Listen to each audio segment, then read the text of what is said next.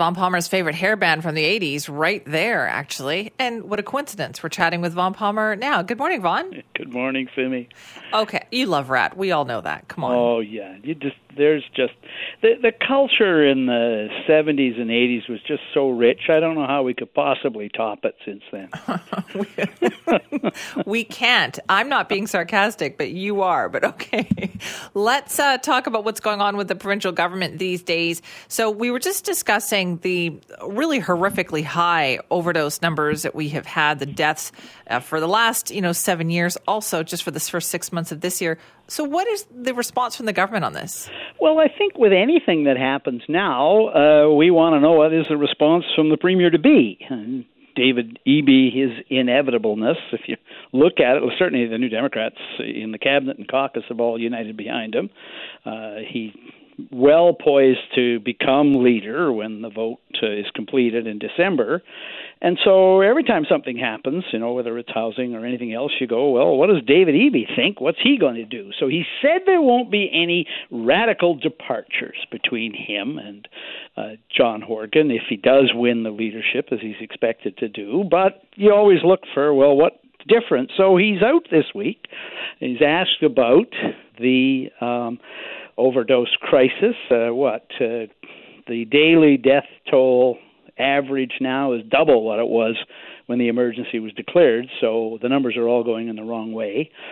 He concedes that what we've done to date is not sufficient. Okay, what would he do differently? Well, he says he's disturbed about reports that people who have multiple overdose crises, they go to the emergency room, they're stabilized or given emergency treatment, and then released back into the community, and it happens again. So he thinks it's interesting, I thought anyway. He says instead of just releasing them back into the community, they should be held and supported and treated in the ER. They shouldn't just be released back out to have it happen again, particularly since some of the overdoses add to the mental health problems as well of some of the people. So Eby says more resources, more treatment, better emergency response.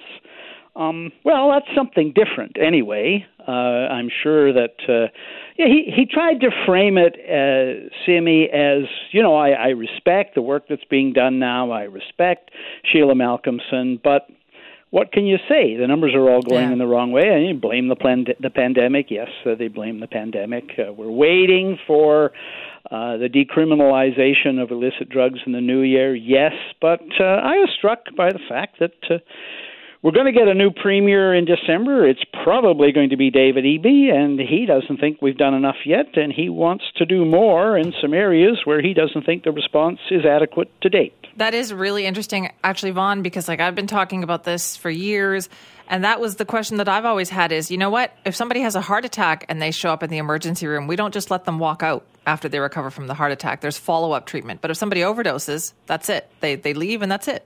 Yeah, no, I mean, I heard you talking, and we all talk about this every time we get these numbers. Every month, Lisa Lapointe comes out and, it's distressing to hear it. And yet I think about the public response and why is the public response comparatively low-key compared to, say, the public response over waiting lists in the emergency room or closure of clinics or the inability to get a family doctor. I think part of it is a sense that nothing has worked. It just keeps getting worse. Yeah.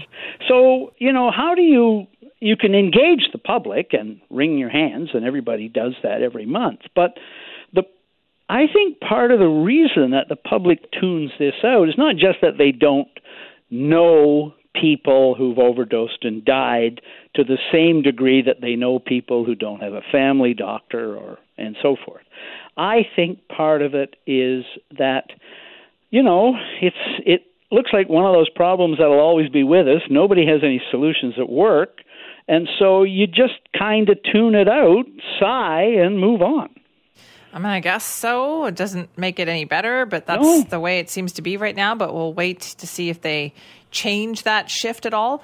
And since we're talking about shifts, let's talk about this policing issue as well. What is going on with this in Esquimalt? Well, big deal in the provincial capital region. So almost 20 years ago, Victoria and Esquimalt agreed, with some prodding from the provincial government, to merge their municipal police forces. So they both have municipal police forces. That was about 20 years ago, and people have been grumbling about it ever since. Victoria has been grumbling that it can't persuade Esquimalt to approve all the additional policing that's needed to deal with crime problems in the capital region. And Esquimalt has been complaining that it's being asked to pay for a whole bunch of stuff that aren't problems in Esquimalt, that most of the crime problems, the homeless problem, the drug overdose problem, people living in the streets problem, all that is in Victoria. And people in Esquimalt are going, why should we pay for all this when it isn't our problem? So the agreement, Simi, it's 10 years. The second 10-year term is up, and the Esquimalt Council voted unanimously this week to terminate the agreement. They are not going to renew the policing agreement with Victoria. They are going to look at other models and alternatives. Victoria disappointed, but it has been coming for a long time. The grumbling, the chorus of discontent around this has been growing, so it's not a big surprise that this partnership has fallen apart. Wow, there's always something, right? Like you would think that would not be that big of a deal. It's a big deal because, the capital region is, God knows I love it here, but it's unusual in a few respects. So the little community here, less than 400,000 people south of this little peninsula at the south end of the island, has, more than a dozen municipalities. So many municipalities that is, Jack Knox, the humor columnist for the Victoria paper, jokes that there's so many municipalities they run out of names.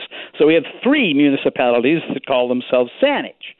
So, but the crime problem is concentrated in the central city of Victoria. But Victoria is small. It's smaller than one of the Saaniches. So, needless to say, the other municipalities don't see Victoria's problem as their problem. They see it as Victoria's problem. And they go, why should we be paying for this? And that's been their attitude on a whole bunch of things. So Victoria, trying to look on the bright side, Simi, of the breakdown of this agreement with Esquimalt, is saying, okay, well, maybe we'll have a regional police force for the capital region. Well, the provincial government has to approve that, and the New Democrats hold all but one of the seats in the capital region, and you go, why would they tick off all the other municipalities by imposing a regional police force and making everybody pay for it when the problem is Victoria's problem? The province does have to sign off, Simi, on the breakup of the Esquimalt-Victoria policing agreement. So Mike Farnworth, the Solicitor General, has to agree to that. He said he wants to see the model from Esquimalt for what they're going to do to set up their own police force. But amalgamation is something that people on the sidelines often say, oh, that'd be a great idea. But it's hard to get ratepayers talking about it. I mean, just suggest just imagine suggesting that Oak Bay and anywhere else amalgamate, right? These little communities here are insular for good reason, and they're not interested in a lot of this talk of amalgamation, whether it's police forces or anything else. Who knew that regional policing would become such a hot topic, right? It's been called for. I mean, we've had calls for a provincial police force. We've had calls for a regional police force in and around Metro Vancouver. Entrenched interests don't like it because they expect they'll be paying for stuff that they don't need, and they suspect, with some justification, that the people lobbying for regional police forces or merged police forces are in communities that have most of the crime problems, and they're not, they're looking to get other communities which don't have those problems to help pay for solving the problems. Mm-hmm. All right, Vaughn, thank you. Bye-bye, Simi.